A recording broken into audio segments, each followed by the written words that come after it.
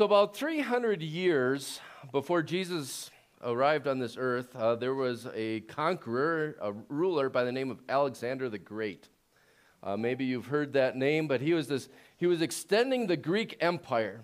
And he was able to assemble an army that had not been assembled like that up until that time.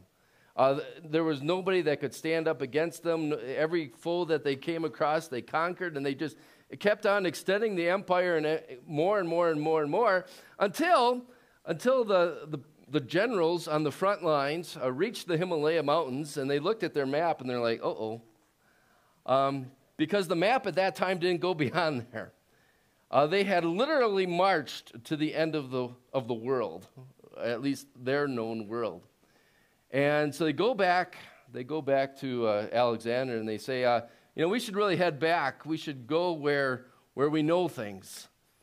And Alexander listened to their concerns, and then he said, mediocre armies always stay where things are known, but great armies always march off the map.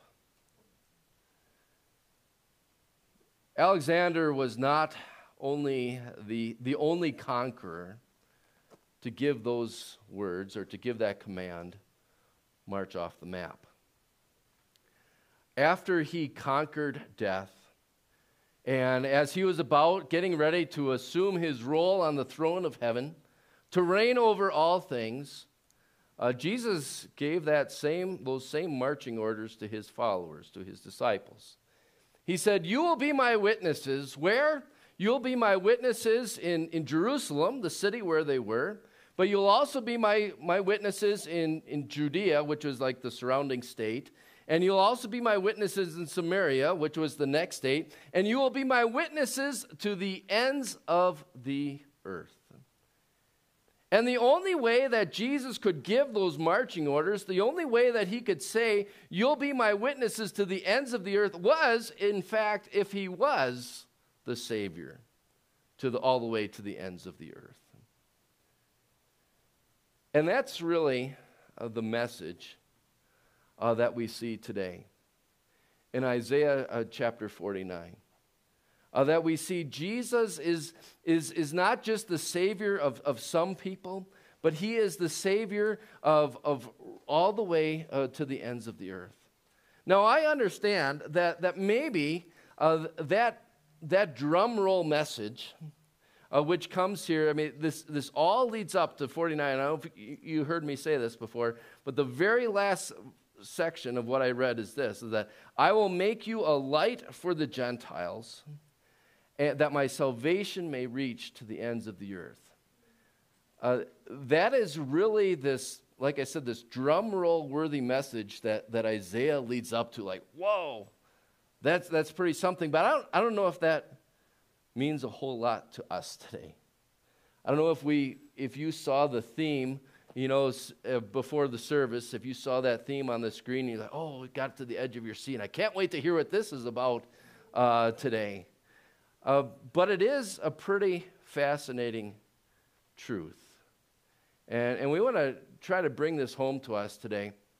The way that if Isaiah chapter 49 was just dropped on us out of context, we would maybe have a lot of questions about it. We'd maybe ask, well, who is this even talking about? We'd maybe wonder, who is the you, where it says, I will make you a light for the Gentiles? Is it God's Old Testament people? That's who Isaiah is writing to.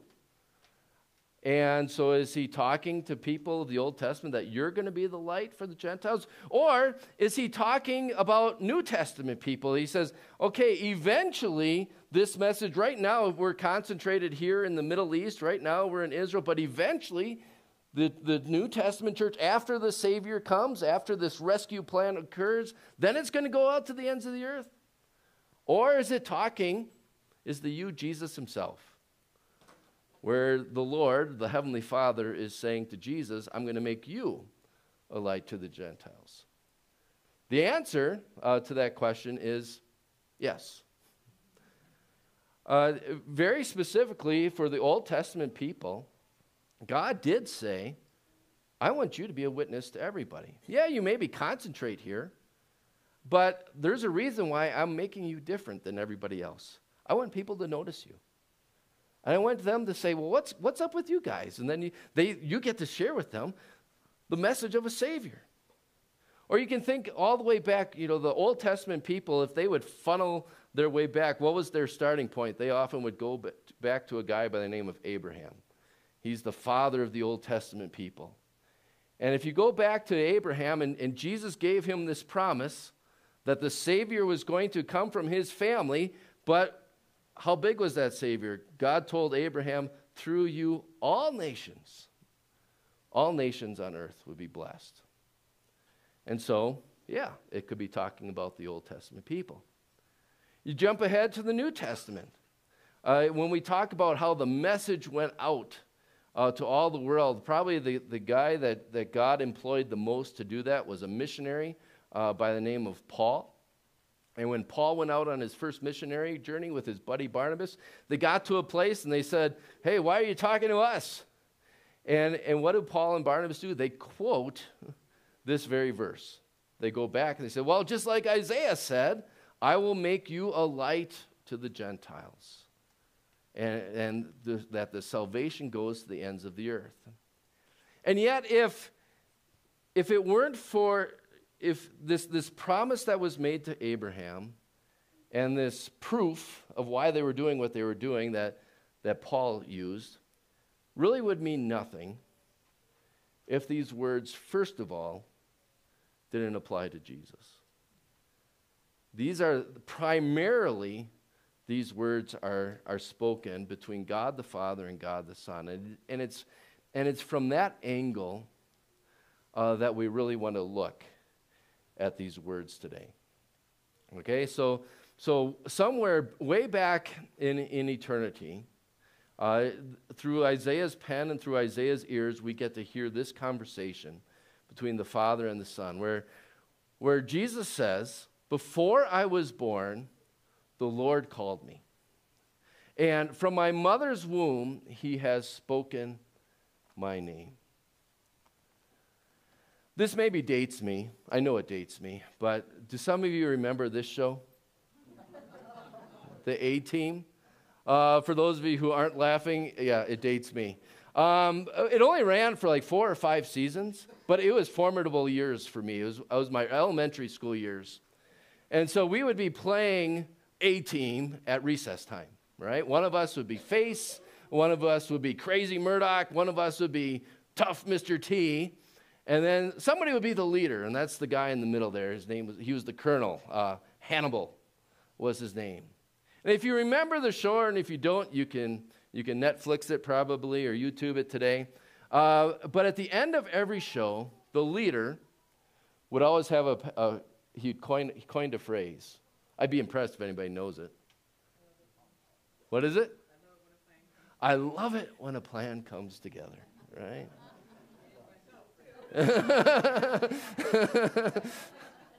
I love it when a plan comes together.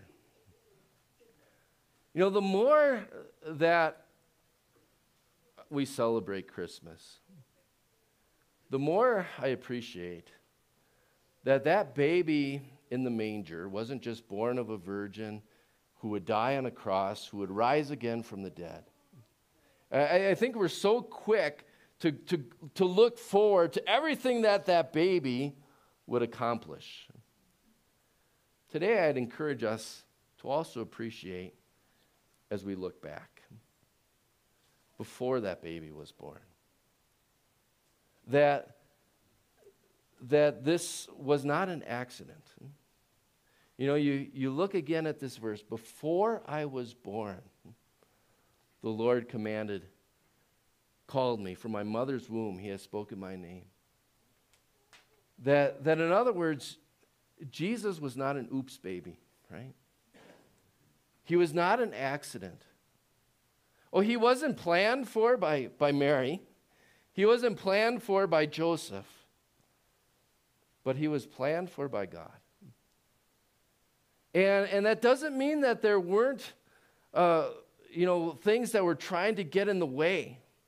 There were all these obstacles that tried to thwart or to threaten God's plan, all the way from the Old Testament.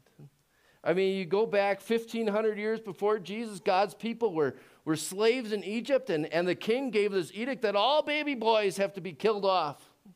And it was a way to try to wipe out this promise that God had said to Abraham that all nations on our earth will be blessed through you, and yet God preserved the people. Or you jump ahead shortly before the time of Isaiah writes there's a kingdom from the north, the Assyrians, and they come in and they invade and they conquer the northern half of Israel, and yet God's promises, God's people still live. Or later on, shortly after Isaiah, and it's really the people to whom Isaiah is writing, there's these mighty Babylonians from the east, and they haul them off into captivity. And yet through it all, God's plan stays intact. And it really shows a couple things about our Lord. It really shows that, the wisdom of him, how he could orchestrate all this. But it also shows the commitment that he wasn't going to get deterred from carrying out his plan that he had set from all eternity to rescue us, this rescue plan, just like the A-Team would do. And you can almost hear God the Father looking down on his son when he's born and when he dies on the cross and when he rises from the dead, and just as he's about to ascend into heaven, you can almost hear the Father saying, I love it. I love it when a plan comes together. That's the beautiful thing that happens here in Isaiah 49 that we're reminded of. And now it's not like that plan was always so evident, right? Sometimes it seemed like it was hidden. I mean, you look at some of those phrases down there at the bottom. It was in the shadow of his hand he hid me. Or like a polished arrow in the quiver. It was just there. Not everybody saw it. But at the right time, God pulled his tool out, his weapon out to carry out his will. In fact, quite a while ago, I remember reading a sermon on this text, and that was the name of the sermon. That was how the pastor preached it, my secret weapon. That not everybody always knew God's plan. You couldn't always see God's plan in the Old Testament. But at just the right time, God sent his son, born of a woman, born under law, to do what? To redeem the world. And so you just have that beautiful thing here. But it goes on here, the way that Isaiah speaks. Not only is Jesus God's secret weapon, God also gave his secret weapons to use. He equipped him to do this work, to rescue, to carry out salvation to the ends of the earth. And so you go on here, and so this is Jesus speaking again, and he says, He made my mouth like a sharpened sword. That's a pretty common picture throughout the Bible, where the words that come out of Jesus' mouth, sometimes you can even see an artist do this. They make this big sword coming out of Jesus' mouth, that his words were sharp. And you see that. You see that being carried out in Jesus' life, how his words were used to cut down a lot of the false teachings that were so prevalent at the time. He cut down the message that, hey, you can be saved by your bloodline, or instead of by what you believe. Or his words were able to cut down these ideas that you can be saved by what you do if you try to be a good person, or if you're at least better than someone else. His words were able to slice through things that were big barriers to the message of salvation. He was able to slice through things like tradition, or he was able to pierce through people's pride and cut them to the heart, to the point that they were left there standing saying, you know what? I can't do this by myself. Left by myself, I would eternally die, and so I need a Savior. That's what God's Word is meant to do. And you don't not only see that in Jesus preaching, you see that in the way that he even talks with some of his other enemies. I mean, you go back to the devil and that first battle that Jesus has with the devil. We heard in our gospel lesson for today, that John the Baptist was always pointing people to Jesus. Well, shortly after John baptized Jesus, remember what Jesus did? He went out into the desert, and there the devil for 40 days is just attacking Jesus one after another. He says, Jesus, instead of using your power for everybody else, why don't you just use it for your own self once? Just turn those stones into bread. Or Jesus, do you really think that your Father has your back?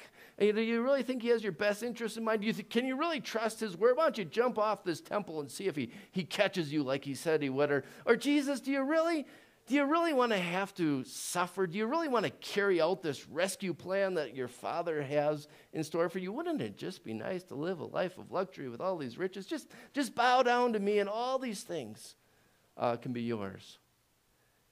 And yet for every attack that the devil came at Jesus, what did he do? He counterattacked him with the power of his word, that sharp sword. Now it's true. It's true that sword didn't work on everybody. Some people were able to fend it off. And even some people that were close to Jesus, who should have been close to him. You think of some of the spiritual leaders in Jesus' day, some of the priests, some of the leaders, and they didn't buy this sword. They weren't cut down. They weren't cut to the heart by this sword of God's word, so much so to the point that they rejected Jesus and his word to the point that they actually had him crucified. And there he is sitting on that cross. Other people are walking by who rejected this sword of his word, and they mock and they jeer him. And then you have other times where Jesus' words seem to fall on deaf ears, even amongst his followers, even amongst his disciples, when, almost his whole ministry, they're like, okay, now, Jesus, are you going to restore the earthly kingdom? Instead of seeing that he was all about establishing a spiritual kingdom. And as Jesus maybe saw his word fall on deaf ears, or maybe not have the effect that he always wanted, he maybe thought, what, is it worth it? Why did I bother? And Isaiah shares that conversation here where maybe the Lord said, I have labored in vain. I have spent my strength for nothing at all. But it's right there. It's right there that Isaiah starts the drum roll. And he starts this, okay, this is everything that Jesus has done. This is everything that he's thought. But now we have a switch in speakers. Now the Lord, who in this case is the Heavenly Father, now the Lord speaks. The one who called Jesus from the time before he was born to be the Savior to the ends of the earth. The Lord who would honor his Son. The Lord who would strengthen his Son. And he comes to him and he says, it is no small thing. It is too small a thing for you to be my servant, to restore the tribes of Jacob and bring back those of Israel I have kept. I will also make you a light for the Gentiles, that my salvation may reach to the ends of the earth. Why is this such a drum roll worthy ending of this conversation? Why is this such a climactic speech that the Lord gives? Because doesn't it really show how big Jesus is? If Jesus is maybe feeling like, oh, I've worked in vain, this message reminds him, no, I want you to see how overarching your reach is. This week I didn't watch them, but it's my understanding this week they had the Golden Globes awards on TV for all the actors and actresses. Right? There's a reason why they call it the Golden Globes, right? To show that how far their reach is. They don't say, okay, we're going to have the Golden Town Awards today, or the Golden State Awards or the Golden Country Awards today, but it's the Golden Globes, that we're able to affect the whole world. That's what the Lord is reminding Jesus of here. That you aren't just a local Savior. You are a global Savior. Your reach can reach all the way to the ends of the earth. And that is such a climactic statement because there was nobody else who could do that. The Lord is really reminding Jesus here, you are one of a kind Savior. You are the world's Savior. And that's a reason for us to keep the lights on for all the world to see. Not just the little segments of our world, but for the whole world to see. And while that's significant for the whole world, this phrase is also really important for us and very climactic for us. And I don't know if we see ourselves in this section so much, but every time I preach, I ask the question, so what? Right? I try to put myself in these chairs, and if I was preaching to me, I would say, so what? What difference does this make to you and to me?